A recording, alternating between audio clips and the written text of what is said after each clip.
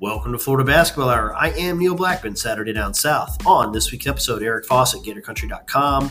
Join me. We'll break down Florida's two new assistant hires, Eric Pastrana, who comes to the Gators from Oklahoma State, and Akeem Mistine, who comes to Florida from Florida Atlantic. Both previously coached with Dusty Mays, so some familiarity in that respect to Mike White and the Gators connections that way. We'll talk about the strengths of the hires and what they both will bring the program as they arrive in Gainesville and hit the road recruiting with the contact period beginning June 1st. Hope you guys enjoy the show. Hope everybody gets off to a safe and fun start to their summer.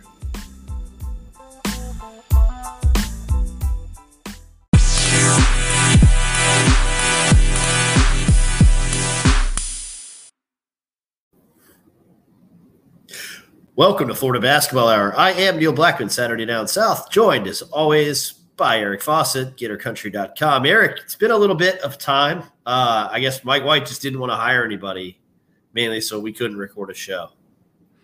It is true. There was wedges drawn between us and the podcasting game. Maybe it was a chance for a good time for us to take a little bit of a break.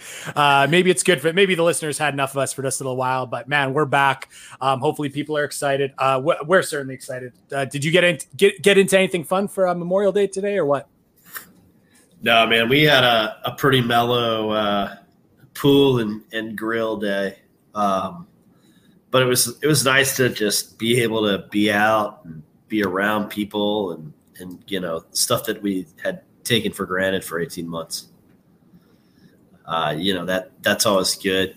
And just kind of, have that quiet time, but also take some time to remember what Memorial Day is about in this country, which is honoring all the people and families that have made just immense sacrifices, some with their lives, and certainly grateful to all those who have served and their families. Oh, I'm glad you got a chance to have a relaxed day and kind of ruminate about some of those things. It's not actually not a holiday in Canada, so I was didn't have to be distracted by any of the the time off or stuff like that. So I spent some time to read some stuff that people were tweeting out. There were good resources to about Memorial Day and everything kind of attached to it. So good learning day for me, but not a holiday for myself. So glad you were able to relax enough for both of us, hopefully. Yeah, no, relaxed, did a little background reading, watched a little tape, and started with Oklahoma State. And I thought kind of the primer stuff that we'll get into, not immediately, was stuff that you tweeted out, that some of the offense that they run. But I thought the hire of Eric Pastrana from Oklahoma State was considered in basketball circles a very good hire. I think objectively a very strong addition to the Florida staff, a sensible addition in the sense that Eric Pastrana comes from Miami, has connections to one of the most talent-rich areas in the Southeast, and was instrumental in recruiting at Oklahoma State, and then even prior to that at Stephen F. Austin, where he was a recruiting coordinator. So I think we're talking about somebody that's a very good recruiter, kind of checks that Darius Nichols box. Also might check the Darius Nichols box in the keep the locker room together kind of way from what I understood about him. And before I let you dive in on your thoughts on it, I will say it was interesting when he was hired, just the sheer number of messages that I got. And I know you talk to more people than I do, but a lot of people just jumping in and how great addition to the staff. No one had anything bad to say about Eric Pastrana.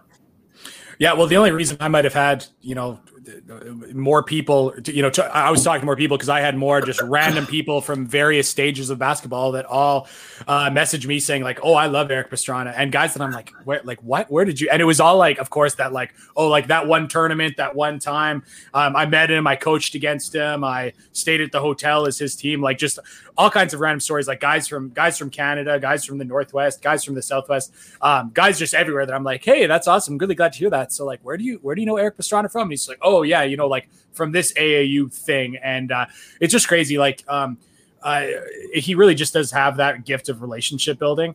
It's just really apparent. Luckily, I mean, he's a guy that I I don't want to, pretend like I knew him super well, but a guy that I talked to a few times when he was under Dusty May at Florida Atlantic. So I'd had the opportunity to talk to him a couple of times then, obviously just really casually, just as so he's someone who loved basketball. I was someone who loved basketball, follow each other on Twitter. Let's talk about basketball. So nothing too serious, but quickly, just like such a warm personality, so energetic and super outgoing. And that's one thing that I think is maybe a good thing. I mean, I don't want to make it sound like the fact that Darius Nichols and Jordan Mincy are maybe a little bit more reserved. I actually think the fact that Darius Nichols is so reserved actually really helps him with a lot of high school kids, because a lot of high school kids are reserved, at least the ones I talk to. I mean, the ones that I have interviewed for Gator Country, I mean, 99 out of 100, I might put, if I had to put on the spectrum of outgoing to reserve, they'd be on the reserve side. So I do think that for that reason, they connect to Darius Nichols. I'm not saying that being reserved is a bad thing for a coach or a recruiter or anything like that. But it is going to be, maybe kind of nice to have a little bit of a different personality. Erik Pastrana, just so energetic, so likable. I've got to say too, with so much time elapsing between the job opening and making that first hire with Pastrana, maybe the more time that elapsed, the more hesitation we might have felt in terms of like, oh man, what's going on here? And maybe the more skepticism.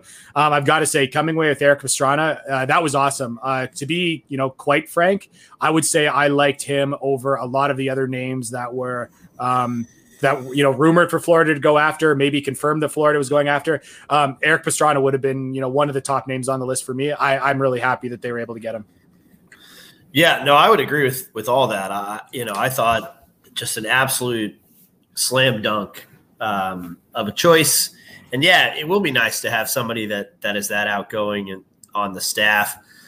For the fans that listen and don't know as much, I guess, a little more background. We talked about his time at Florida Atlantic with Dusty May. He also was the head coach at Daytona State College.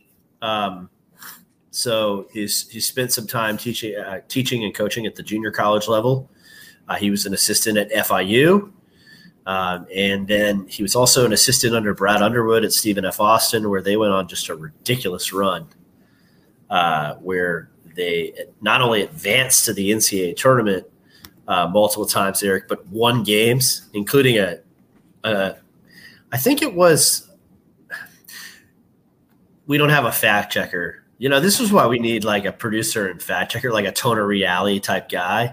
But I'm going to go out on a limb and say one of the two largest Vegas upsets of the NCAA tournament was the Stephen F. Austin, and they blew them out, by the way. Blowout win over West Virginia, and just a great West Virginia team. And West Virginia just didn't even know what hit them. So he was on that staff in 2016, staff that beat VCU. They won 89 games in 3 seasons, which is an NCAA record for the most by any coaching staff in their first 3 seasons. And then he has connections to Frank Martin, who, you're either on the Malik Grady side of the Frank Martin debate or the Eric Fawcett and Neil Blackman side of the Frank Martin debate. There's not much in between, but I like having somebody that's from Miami that has connections to Frank, because that means that you're ingratiated in Miami basketball. And that's a spot where, when Florida was building the program up, Eric, huge recruits came from that area, like really important players from Major Parker, who we're all thinking of and praying for right now. He was from Fort Lauderdale, but still played AAU with the Miami guys, to Brent Wright, to Udonis Haslam. So just a lot of guys from down in that area that were key. And hopefully Florida can start landing some of those people, especially as Coach L ponders retirement down in the Gables. I think, too, just the fact that Erik Pastrana has just been at so many levels coaching, like whether it was his days at junior college where he was, really good and winning tons of games, or whether it was Stephen F. Austin, whether it was Florida Atlantic, whether it was Oklahoma State, which is, funny that we, of course, go to Stephen F. Austin and Florida Atlantic before Oklahoma State and Cade Cunningham in terms of his coaching experience. But the fact that he has been at so many levels, again, that's why I think that there has been there was so many people to reach out to you and me, Neil, just because like he's been at so many different levels. And there's one thing to like be just a high major assistant. Then there's a guy who's been a low, mid, and high major assistant and junior college head coach and AAU head coach. He's just been at so many levels. His Rolodex has got to be just, massive. So I think that's right. That's really cool. And again, it's just easy to see how he could find diamonds in the rough, because that's what he's done at multiple spots. And then it's easy to see how he can land the big players, because that's what they did at Oklahoma State last year. And again, just seeing Pastrana's personality, I just, you know that he's going to be able to get those top guys, or at least I feel like that's the case. So just more reasons why it was seemingly a good hire, at least so far. Yeah, I mean, they had a huge recruiting class at Oklahoma State. His year as recruiting coordinator there last year obviously landed Cade Cunningham. You can debate the intricacies of why that happened and how much Erik Pastrana had to do with that. I think Erik Pastrana would tell you less credit is warranted for him on that end. But I think when you look at other pieces that they took in, like Matthew Alexander Moncrief, more credit probably goes to him on that front. And what I would also add, Eric, and I don't think it's really been covered by anybody else, not really patting myself on the back. When you have a Florida basketball pod, you're doing a lot more work than somebody just writing a article about who you added to a staff, right? But he had a hand in getting Tyreek Smith and Woody Newton to go to Oklahoma State before he left. And I think Mike Boynton, who obviously had that really gracious and kind Twitter post about him and, basically called him his best friend, would certainly agree that he left Oklahoma State basketball better than he found it.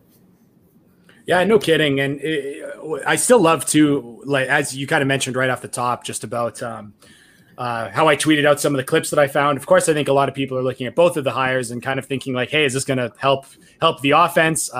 That's something that we probably need to be talked about. I know, Neil, something that you were hearing behind the scenes is that they were looking for an offensive coordinator, something equating that. So it's interesting to look at offense. So it was interesting for me to just go through all these Oklahoma City possessions and see a little bit of what they ran. And one thing that's crazy is, again, like you look at Cade Cunningham, who I think is just unbelievable. I think he is, as good or even better than the hype. You think about a team's probably going to treat that kind of like an NBA team would, where it's like, you've got your star, like now let's surround them with shooting. But Oklahoma State could not shoot the basketball. Like, they did not have a single good shooter on the floor outside of Cade Cunningham. So it wasn't like they were surrounding him with shooting. So to see the way that they crafted an offense that was, pretty good. I know a lot of people will be like, oh yeah, of course they're good. They had Cade Cunningham, but it's like, well, they had a superstar, but they didn't really have the role players to surround him that you would at least prototypically want to put around a star like that. So to see them use him as a screener, to see them posting him up, to seeing that, they didn't actually run a bunch of high ball screens for him, because I think it was easy for him to get trapped out of that. And again, 99 out of 100 coaches would probably say like, hey, high ball screen every time for Cade Cunningham. And they did more than that and found other ways to utilize them. And, Cade Cunningham had a really awesome season. I think a lot of people are like, yeah, Cade Cunningham's awesome. He would go be awesome wherever he went. And it's like, I don't think that's the case. I think Oklahoma State did a fantastic job of utilizing him. I think they did maybe not a great job of surrounding him with the talent that would really help him out. But in terms of, what they had on the roster, which I guess they had a scholarship deduction due to Lamont Evans. So, or the assistant. So, yeah. So I guess maybe, surrounding with the talent was more difficult. But again, I just wouldn't want people to say, oh, of course they found a way to score the basketball. They had Cade Cunningham. It's like, well, they didn't have the best pieces. I thought they did really good of using him. And again, so for him coming to Florida, a team that I think we can, probably at least universally agree that, or at least most people would be on the side of Florida, has not been able to get the most out of their talent, particularly on the offensive end. Seeing what, we're not sure just exactly how much Pastrana had exactly to do with it. But his staff that he was on, I thought got the best out of their talent on their team on the offensive end. And that's something that I think Florida fans should be happy to hear. Yeah, so I was going to get into – I think that, there's plenty to be said on this podcast, and you'll hear from me on this offensive coordinator stuff. And it certainly is somebody – Florida talked to a lot of coaches for these vacancies is the first thing I'd point out. I over 15 people for 2 jobs, which is quite a few. So kind of an indication that they were thorough. They talked to former head coaches. They talked to a current head coach. They talked to multiple hot name assistants, and these were the 2 that they ended up hiring. And we'll get to the second hire in a minute. But what they get in Pastrana is the ace recruiter that kind of replaces that role for Darius Nichols. But they also, I think, try to replicate Nichols's locker room role, which is important. And then they get a guy that people really say is a developer. Like I texted Eric has his people. I talked to Frank Martin and asked, what he thought of this guy that he had been affiliated with a long time ago. And like all Frank said, like in all capitals was, oh, he makes players better. And I was kind of like, that's super interesting. So he does have this reputation as a player developer. Avery Anderson played AAU ball for Jermaine O'Neal and Mo Williams, man. Like people that know how to get you better. And Avery Anderson says Eric Pastrana is the guy that developed him. That is the reason that he was kind of the Robin to Cade Cunningham's Batman down the stretch at Oklahoma State. And Avery Anderson was not like a huge recruit, right? But he went from a guy that couldn't, I can't even think of the expression, but he was shooting like Carlton and Fresh Prince of Bel-Air, and ends up shooting 47% on the season. Not a great 3-point shooter, but they found ways to feed his strength as like a 6'3" guy that could win a dunk contest, right? Like that athletic. And, they found ways to put him in positions to succeed and taught him to how to play to those strengths, which was really a strength of Billy Donovan, is finding out what a player's strengths are and just coaching them to continually play to that strength. That's how Chandler Parsons went from frustrating freshman to SEC Player of the Year. It's how Casey Prather went from frustrating freshman and sophomore to all SEC defensive team. Obviously those guys have to put in the work on their own. And Eric and I have talked a lot about that. And the time coaches spend with players is less now, Eric. But for Avery Anderson to tell me that was kind of interesting. Just saying like, I got so much better playing for him and I'm going to miss him. And by the end of the year, like I said, in February, March, Avery Anderson was averaging 20 points a game. And I think he's going to be on a lot of all Big 12 team lists, kind of out of nowhere. And he credits Eric Pastrana with a lot of that. Yeah, as much as I always kind of say that, I think that so much of player development is like on the player, and I probably see the coaching role in it less than a lot of people do. I mean, clearly things have not been going great at Florida on the player development front. Right. So maybe that's the players they're targeting and they're not doing the work. I think that plays at least some of a role, perhaps more with some players than others. Maybe it is something the coaches are doing or not doing. But whatever the case has been, I don't think that player development has been something that has been a gold star for the program. So, whatever is causing that, it's definitely nice to see a guy that has had success doing it at multiple levels. I'd also like to point out that even at Florida Atlantic, I just kind of go back to that 'cause that's a team that I've been watching since Stetsy May has been there. Not super talented. And while it's not like they've been a killer program down there or anything, their talent is the sum of their talent is less than how they have been doing. I'll tell you that much. So I do think that there was some good development while he was there. So for multiple programs to see players getting better, to see them maximizing their talent wherever he's been at. I keep coming back to I think that's something a Florida fan should be very happy to hear, considering the seasons we've had in Gainesville the last couple of years. Yeah. And I think he's also well suited to coach old teams. When I looked at some of his stops, I mean, that's what made Stephen F. Austin so tough, is that they were kind of old and salty and full of dudes with chips on their shoulders. And I kind of looked at that and I was like, man, because, a lot of those lumberjack kids were not recruited by the schools that they ended up beating up on for 3 years. I guarantee you none of them. Well, I shouldn't say guarantee. I'm relatively confident that 0 of them had West Virginia scholarship offers when they boat raced them out of the NCAA tournament. So I don't know. I just think it's a really good fit. And it's also nice to, when you lose two coaches of the caliber of Mincy and Nichols, one of whom is considered one of the best recruiters in the country. And I don't want to pigeonhole Darris. I think we've said over and over again that he's a lot more than that, but certainly a huge strength of his is how he resonates in living rooms. And Erik Pastrana is that kind of guy. Yeah, and again, does it maybe in a little bit of a different way with his more outgoing kind of nature. But I think for people who are maybe rightfully concerned with where Florida's recruiting was going to go, losing those guys, I definitely think you get Erik Pastrana. I think that's going to that should make people feel a lot better. And another thing I'd like to add too is Oklahoma State pays their assistants a ton. Like Lamont Evans before his time ended, I mean, he was making upwards of $700,000 a year. They've had multiple assistants they've had multiple assistants over the last decade make over $500,000 a year. Erik Pastrana was making $300,000, I found.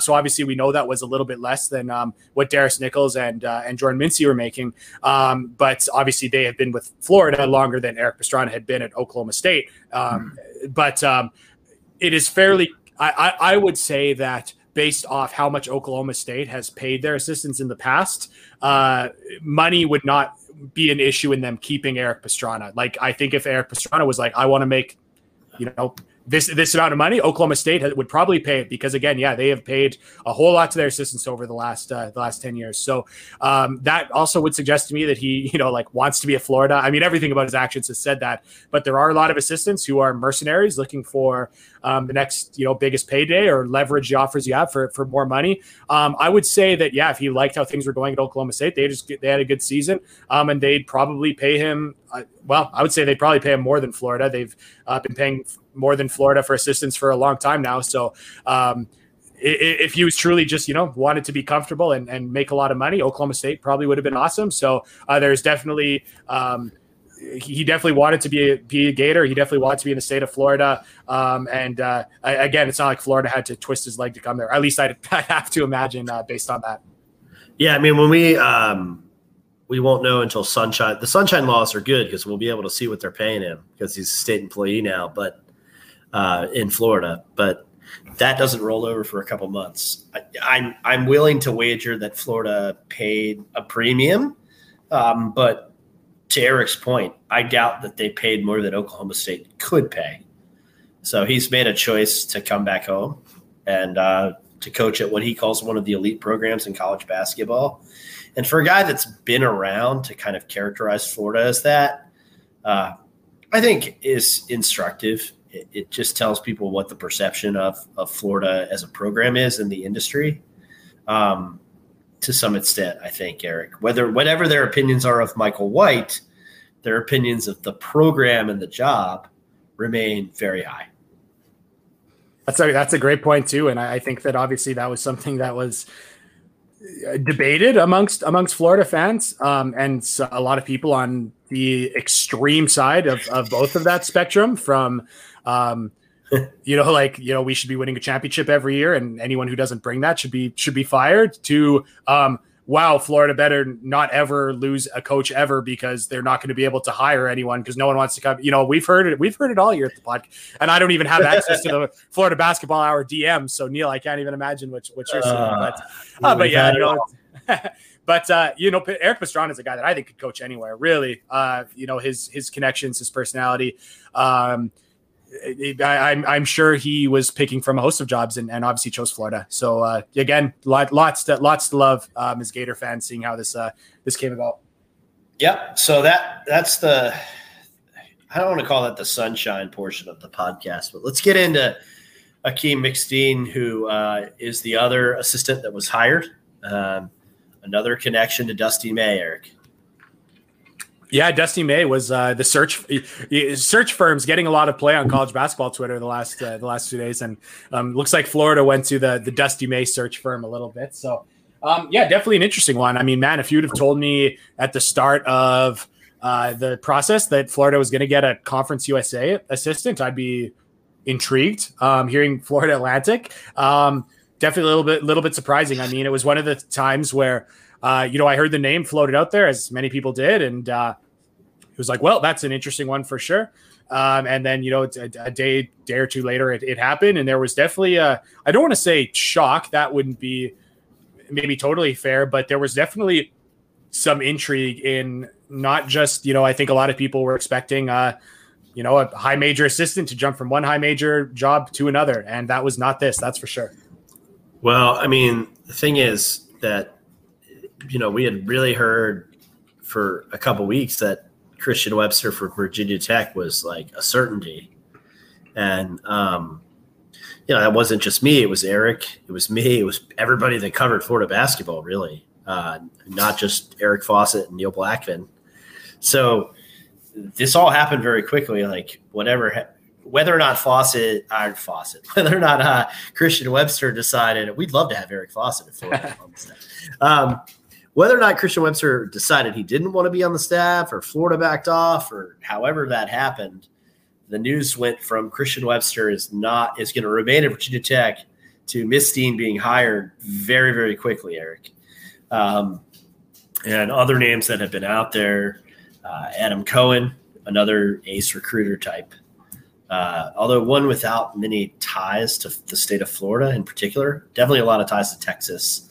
And then Chris Acker, who was a name that they had broached very early on about coaching offense at Florida. They did not circle back to him. I don't think he wanted to move his family across the country from Compton, California, to being from Compton and being pretty comfortable in San Diego and just kind of a California guy. I get it. You got to do what's best for your family. But it wasn't just those names that made hiring a Conference USA coach surprising to me, Eric. It was that, there were quote unquote mid-major assistants and head coaches that had ties to the University of Florida that probably, to me at least, checked this box of, could you bring some offensive concepts and ideas to the job? Right off the top, Eddie Shannon, who I think unfortunately didn't get a formal interview. Brett Nelson, who I think for the right amount of money would probably have left a very difficult job at Holy Cross to come to Florida. So that, in that respect, I think a little bit surprising just how quickly it happened. But then again, we record on Memorial Day, and basketball coaches are the first revenue sport to get contact with athletes starting tomorrow. Yeah. How did you feel about that? Like, do you feel I may be hinting at my particular, maybe feeling, but did you feel that the fact that it seemed to come together so quickly a couple days before recruiting opened up, did that reek of desperation to you at all? Or do you think that that's just so happened that that's the way things kind of shook out, that when they happened to interview him and offer him a contract and him accept? Do you think there was anything to do with Florida really pushing to get something done in time for June 1st? Initially I kind of felt that way, and I have a lot of thoughts on this particular hire. But I didn't, in the end, I didn't think that was particularly compelling. And the only reason why is because if Florida had called and interviewed Eddie Shannon, or they had called and had extensive discussions with Brett Nelson, or they had, asked Scott Strickland to open up the checkbook for Chris Acker or Andy Kennedy, whoever.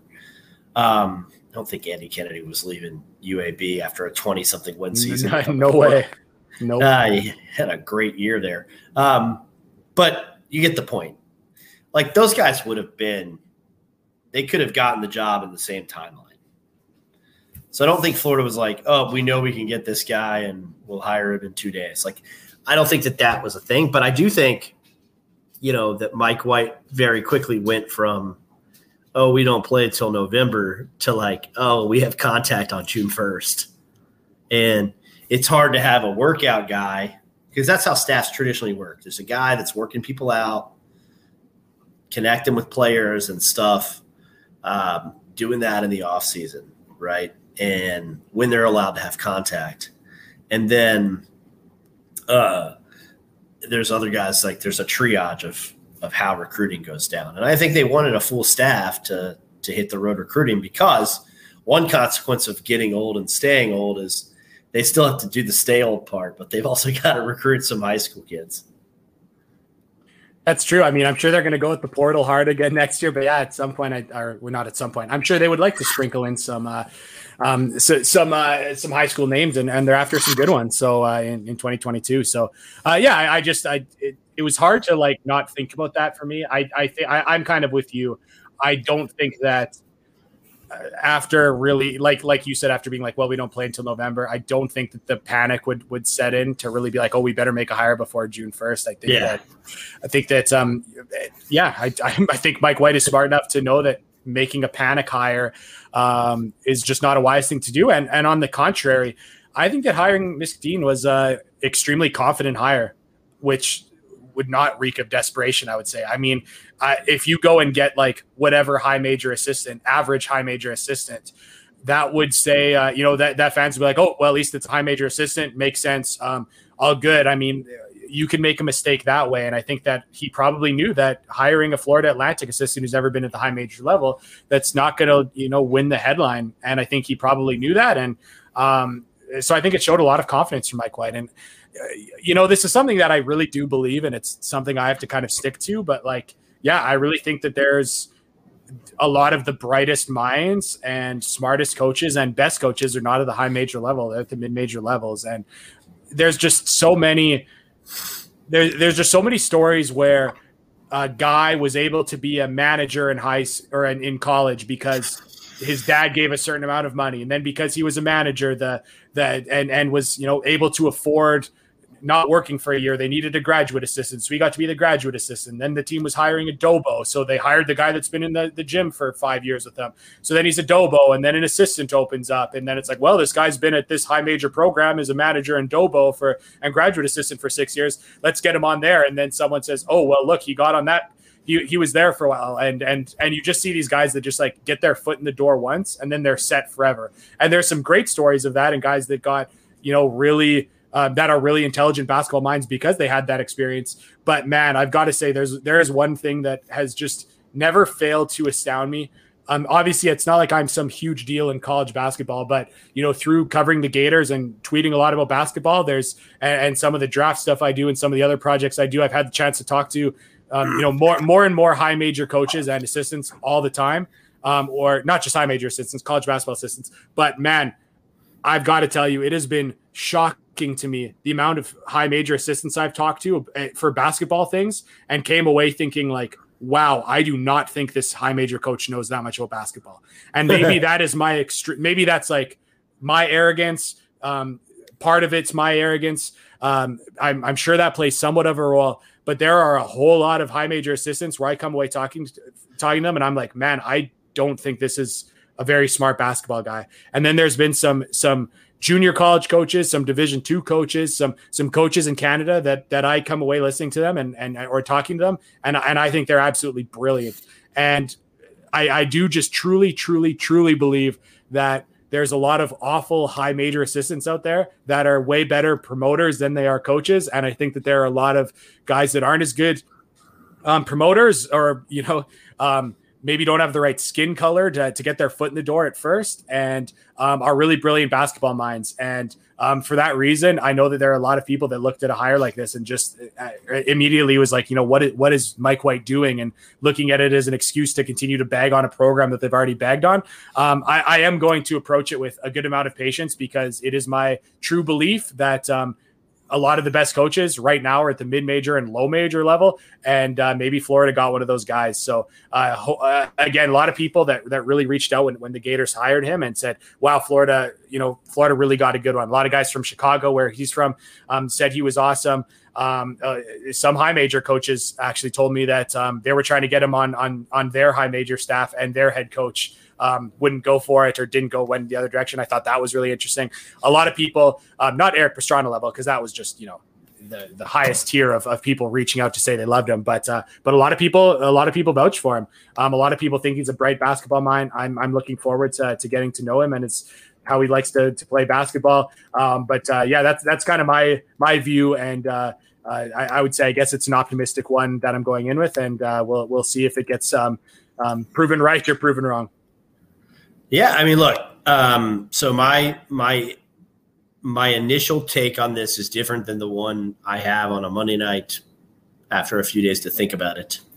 On the one side, I am frustrated that Florida needs to run better things offensively. I think any evaluation of Florida basketball in the last couple seasons proves that I'm correct about this.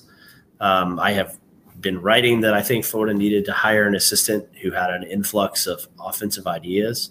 And I don't think that either of these assistants is really necessarily that guy. Eric Pastrana may be.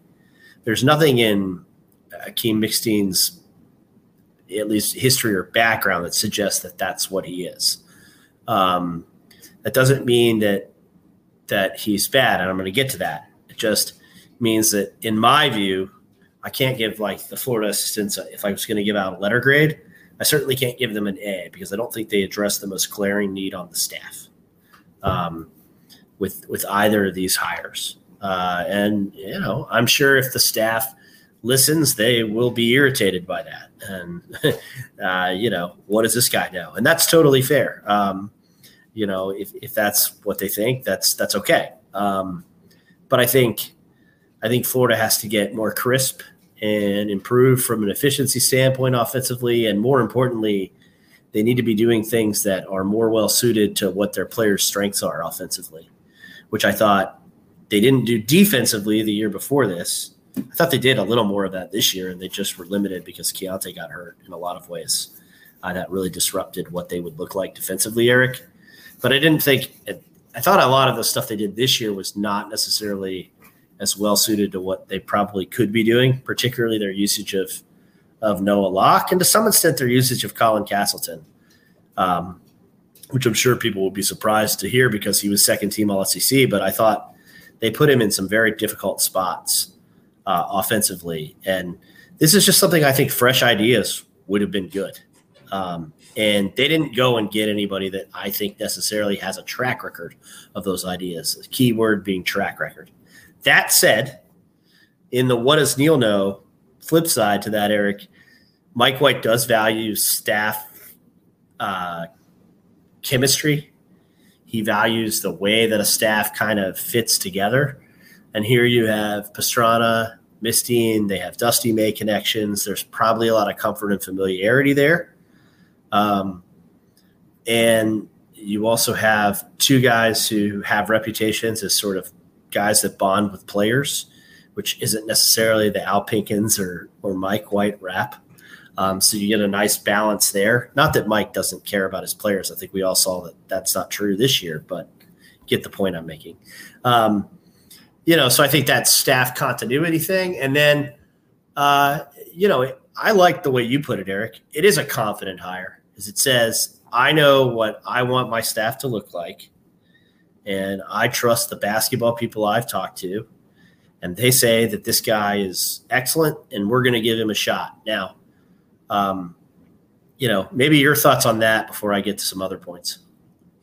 Yeah, again, I mean, I'm glad you liked how I put it. I thought it was because I really do think it's a confident hire. Because again, I think if it was Florida hires insert high major team assistant blank, there'd be a lot of people that would say okay, great, he did his job, got a high major assistant, or got one based, exclusively on get the most experienced guy you can, and then someone could sell, Mike White gets a guy with 15 years in the Big 12 or whatever.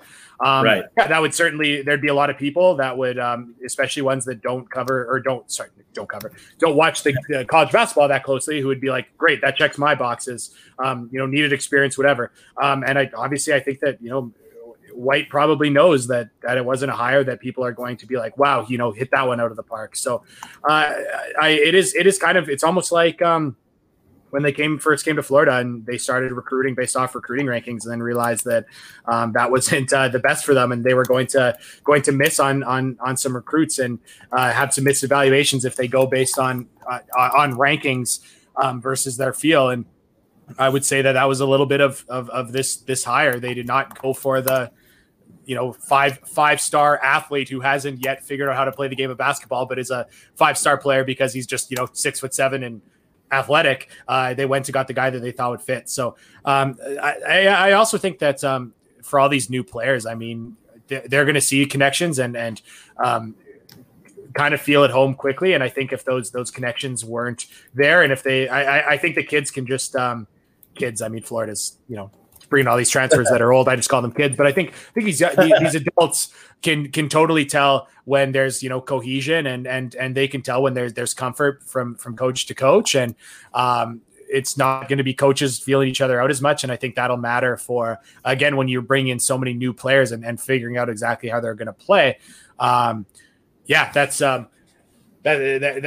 that I feel a little bit more confident about versus, again, some of these retread mid or high major assistants that again I will say again might be better promoters than they are coaches. Yeah, and so I think all that's pretty fair. The other thing I would point out, and I don't know, I'm trying to think of how to. Well, let's just put it this way.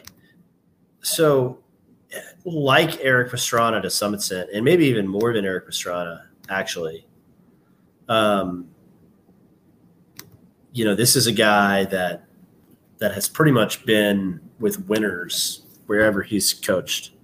At Hampton, they kind of dragged the program out of – that used to be a program that was really, really competitive in their league. Low major league, sure, whatever. But one big league, and then they end up in the NCAA tournament with him on staff. He goes to Kent State under Rob Senderoff, and they're pretty darn good and played a brutal schedule, which Florida always does, and won a lot of games, went to the NCAA tournament. Goes to FAU, and, I think he leaves FAU, even with Keenan Blackshear departing, I think that they have their most talented roster they've had under Dusty May coming back next year. A talented team that just finished 5th in Conference USA, things are looking up. So another guy that seems to improve places where he's at, which is something to take away, at least initially. That's a great point too. Kent State was a team that I think definitely looking at how they did in those years. It's kind of interesting because the Mid-American is one of those conferences that's always a little bit better than you think. I guess I bet if you looked at KenPom, they'd be kind of in that 13 to 15-ish range where I think that a lot of people would think they're in that 20-ish range. So they're always a little bit better than you think, maybe propped up by especially how good, Buffalo's been in the Nate Oates and even after. But yeah, so that conference has always been a little bit better than you think. And Kent State's always been in the top or always since he was there has been kind of a pretty good team. So it's a pretty good spot. There's no question. And I also, like you said, I do think they're leaving Florida Atlantic. This is a much more talented roster than it's been the last couple of years. Even losing Keenan Blackshear, Carlos Sillins, this big man they had, he's going to go back home to Europe to play pro. That was a huge hit. He was super good, but yeah, they're bringing in talent, and I'm interested to see what happens. I mean, I do think that looking at some of the stuff, one of the things I tweeted out, very much love that they actually use screens for shooters a lot. That's one thing that I'm really hoping that he takes from Florida Atlantic to, I hope he brings it to Florida Atlantic or to Florida from Florida Atlantic. But I think Mike, is probably familiar with what Dusty May is doing. So maybe a mix of Dusty May and Miskeen has to say, hey, can we, run some of these shooters off handoffs into fade screens and try to get some threes because, I'm sure we're going to talk about this many times between now and November, but I need to get Myron Jones off those screens. But Neil, that's a really smart point just to see that, different leagues. He's always left them better than when he came in. Yeah. And I mean, look, they, when Dusty May came in for Michael Curry, I mean, that program was not in the best shape, and they still haven't had a losing season under Dusty May, and people are like, well, that's not that big a deal. Well, at FAU, it kind of was because they had gone 8-25 and 9-21 before they hired Dusty May. So they immediately are now over 500 every year. Miss Dean's been a part of that now. Obviously, Pastrana's been a part of that. So what they're building, I think, is something that is tangible that Mike White could trust. And I do think, you have to be confident in your hires. You also have to trust your hires when you know that there's more that you can do at your school. And I think that's where Mike really was with these hires. He just lost not only two of the better regarded assistants in the country, but he lost two of his closest friends. So I think that trust factor probably played a role in it. What I would say about Mustine that I also think is interesting is, again, Eric talks to more people. More people are reaching out to DM Eric and get his thoughts on stuff than my thoughts on things. But I would say that I did have a handful of folks that reached out and that just said, hey, this guy is really, really works hard. Like, he is first at the office, last to leave the office. And I think all that's great because that was kind of Jordan Mincy's reputation. And that's how I would tie in. Like, if Pastrana is kind of the natural fill-in for Nichols, maybe McSteen becomes the kind of Mincy character on the staff who is the guy that's the grinder that works his butt off all the time, a little bit like Mike White in that respect. And what Mike's reputation was as an assistant, that's fine. But I think that's a good reputation to have. The other big reputation that I've read is that he's considered considered a player development guru, which I think is really interesting because it means that Florida brought in two guys who are well known in the industry for how they develop kids.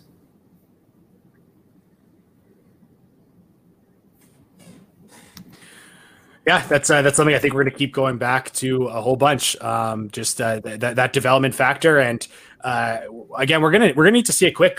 That's going to be kind of one of the storylines as we are transitioning in a couple months here to previewing the season. Is like we need to figure out exactly how Florida is going to play, and with all these different players and figuring out a style that's going to get the most out of them and a roster that, again, like I kind of mentioned about Oklahoma State, I didn't think their pieces fit super well. I don't think they were able to surround Cade Cunningham as good as they would, hope.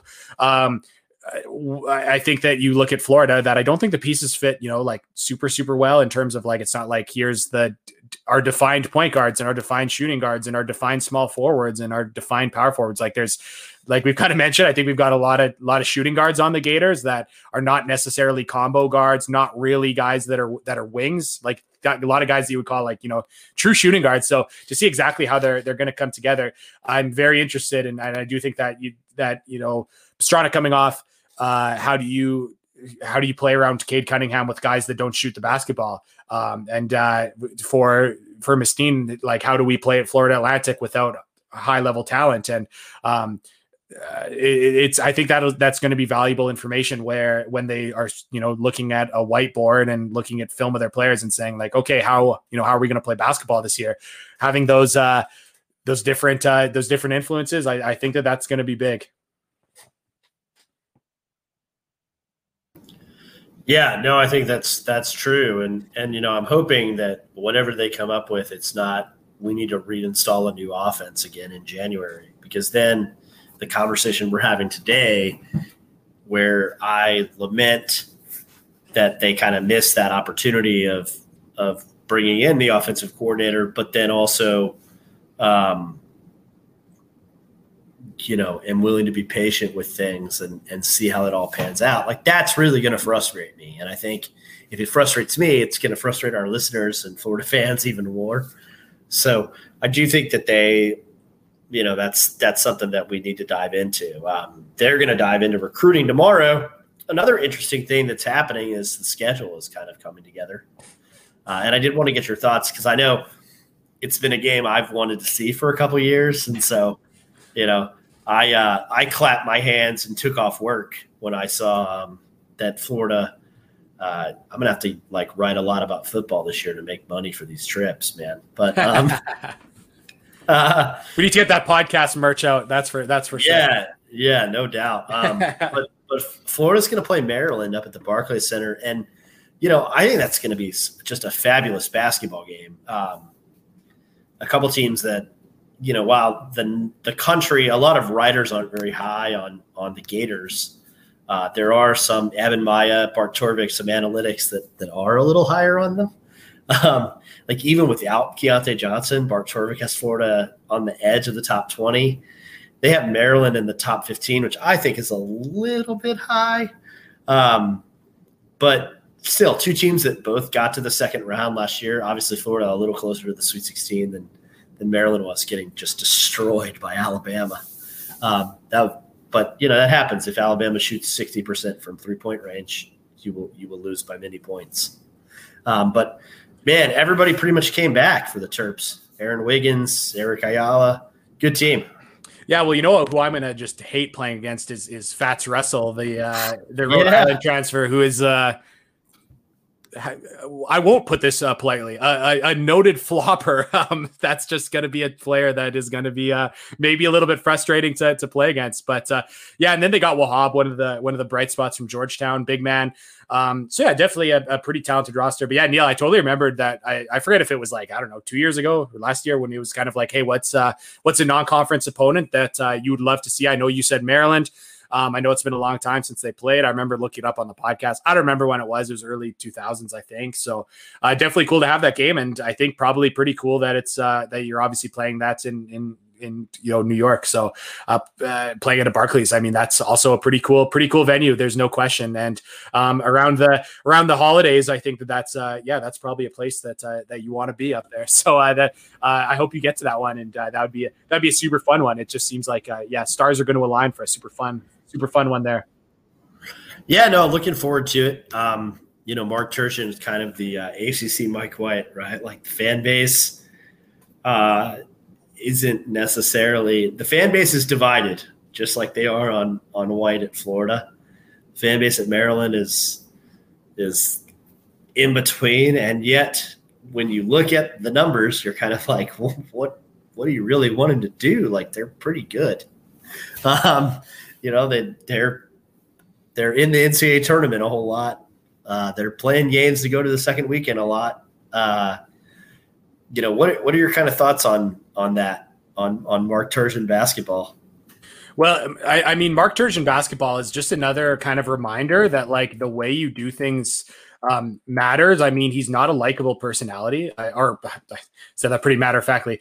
A lot of people, like myself, don't find him to be a super likable personality, and he's went off at his fans for different things, whether it's support or them being critical. He's kind of told his fans to shut up a lot. He's not, I think that kind of matters. I do think it's another reminder that I think that optics kind of matter when it comes to it's one thing to lose in the NCAA tournament, but how do you lose in the NCAA tournament? Is it get absolutely boat raced by Alabama? That leaves a bad taste in people's mouth, or, get embarrassed by, Wisconsin a couple of years ago too. So I think it's another thing that is really interesting. Again, if we're going to have to make this parallel to Florida, it's Florida hasn't had that moment in the NCAA tournament where they've got dominated in a game you really thought they should win. Losing to Oral Roberts was really rough. There's no question, but obviously Oral Roberts showed that they could play with some pretty good schools. But Maryland has just kind of went into postseason play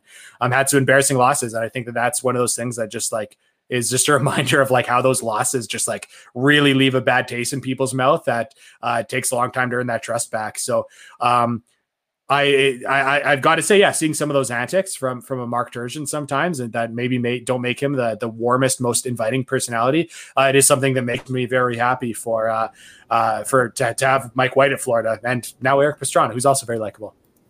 Yeah, it's pretty interesting that there are guys like our buds at 3-Man Weave that are kind of Mark Turgeon is a little bit of he's like ACC Mike White. And it's they really couldn't be any more different from a personality perspective. Yeah. But there is this kind of situation where the results don't necessarily at Maryland, they haven't made a change because that's a tough change to make given what they're accomplishing. And at Florida, I think probably for more reasons they haven't made a change. So I don't know. It's going to be an interesting one. The other basketball games in that NC State's going to play Purdue, which, I don't know how good a game that will be, but anybody that makes a trip it's always fun to see the fighting Matt Painters play basketball. Talk about a team that runs great offense. Like, I'll shoot some video for you, Eric. And then, Ricky Pitino. Nothing better than Rick Pitino in Brooklyn in December, baby. Oh man, I'm imagining him in another big cream colored suit for the holidays. So that's that'll be something wild. That's something that you're definitely, if you go down for that game, you're gonna have to stick around for that one whenever that is in the quadruple header. But yeah, interesting event. Yeah, Purdue definitely one of my favorite teams to watch year to year, and I think NC State is like one of my least favorite teams to watch year to year. So that's going to be one that will be. Could land anywhere on the spectrum, but yeah, I think Purdue is just so fun to watch. So that'll be maybe worth it just to see them play. Yeah, no, a couple years ago at the Garden, before Florida and West Virginia played a game that set basketball back 5 decades, had to watch Notre Dame and Oklahoma. And it was the same deal. Like, I loved watching Lon Kruger's teams play, and it was just so painful to watch a Mike Brey team. Like, just brutal basketball. So anyway, that was 5 hours of my life I'll never get back. But I did get to chat with Scotty Lewis a lot, which I guess there's that. It's always nice talking to him about anything, basketball, life, whatever. So always good. So we'll leave the show with this question for Eric Fawcett from Sarah in Tampa, which is, I guess she's decided to stop trolling Neil Schulman for a little bit on Twitter.com. This is why we didn't want her on the app, Eric. I wanted her on the app. But I guess she's a force of nature. But she asked, have Eric Fawcett tell it to us straight. Mincy and Nichols left. Is it too early to say that the Florida staff got better? Ooh. Oh man, Sarah. Is it too early to say? Yeah, I do think it's too early to say. Like I said, I think that Miss Steen is such a confident hire, and I think that it's one where it's one that I really hope works out, and not only because I just obviously want him to work out at Florida, but also because I will stand by thinking that there's just so many of these mid-major assistants that are way better than a bunch of high-major assistants and just have not had the same breaks. So really hope that works out. But to call it now that they've gotten better, I would have to say no. I do think it's a little too early. What do you think, Neil? Yeah, too early for me. I do think that from a recruiting perspective, they got better. We'll see about the other stuff, and I mean that with the immense amount of respect for Jordan Mincy, but. I went on Stadium and Gale. Shout out to those guys for having me. I guess Eric wasn't available, so they got me on. And one thing I said was, it's just me making fun of myself tonight on Florida Basketball Hour, y'all.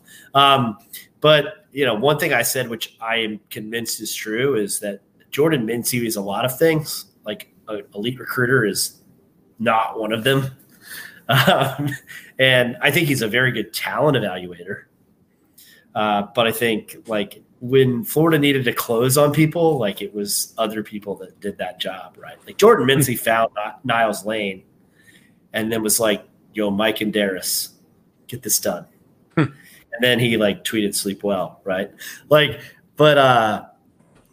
So I think Florida will be better with a guy who they basically hired 2 recruiting coordinators. Yeah, that's an interesting note, and which again is interesting because it's also interesting because again I can look at Florida Atlantic and I can look at Oklahoma State and I can look at how they play basketball, and then I can be like, oh, this is interesting, but you never know what is their real influence in those exact things. But it's definitely like, yeah, there's a chance that they're a better fit, X and O's wise, playing off of what Mike White thinks.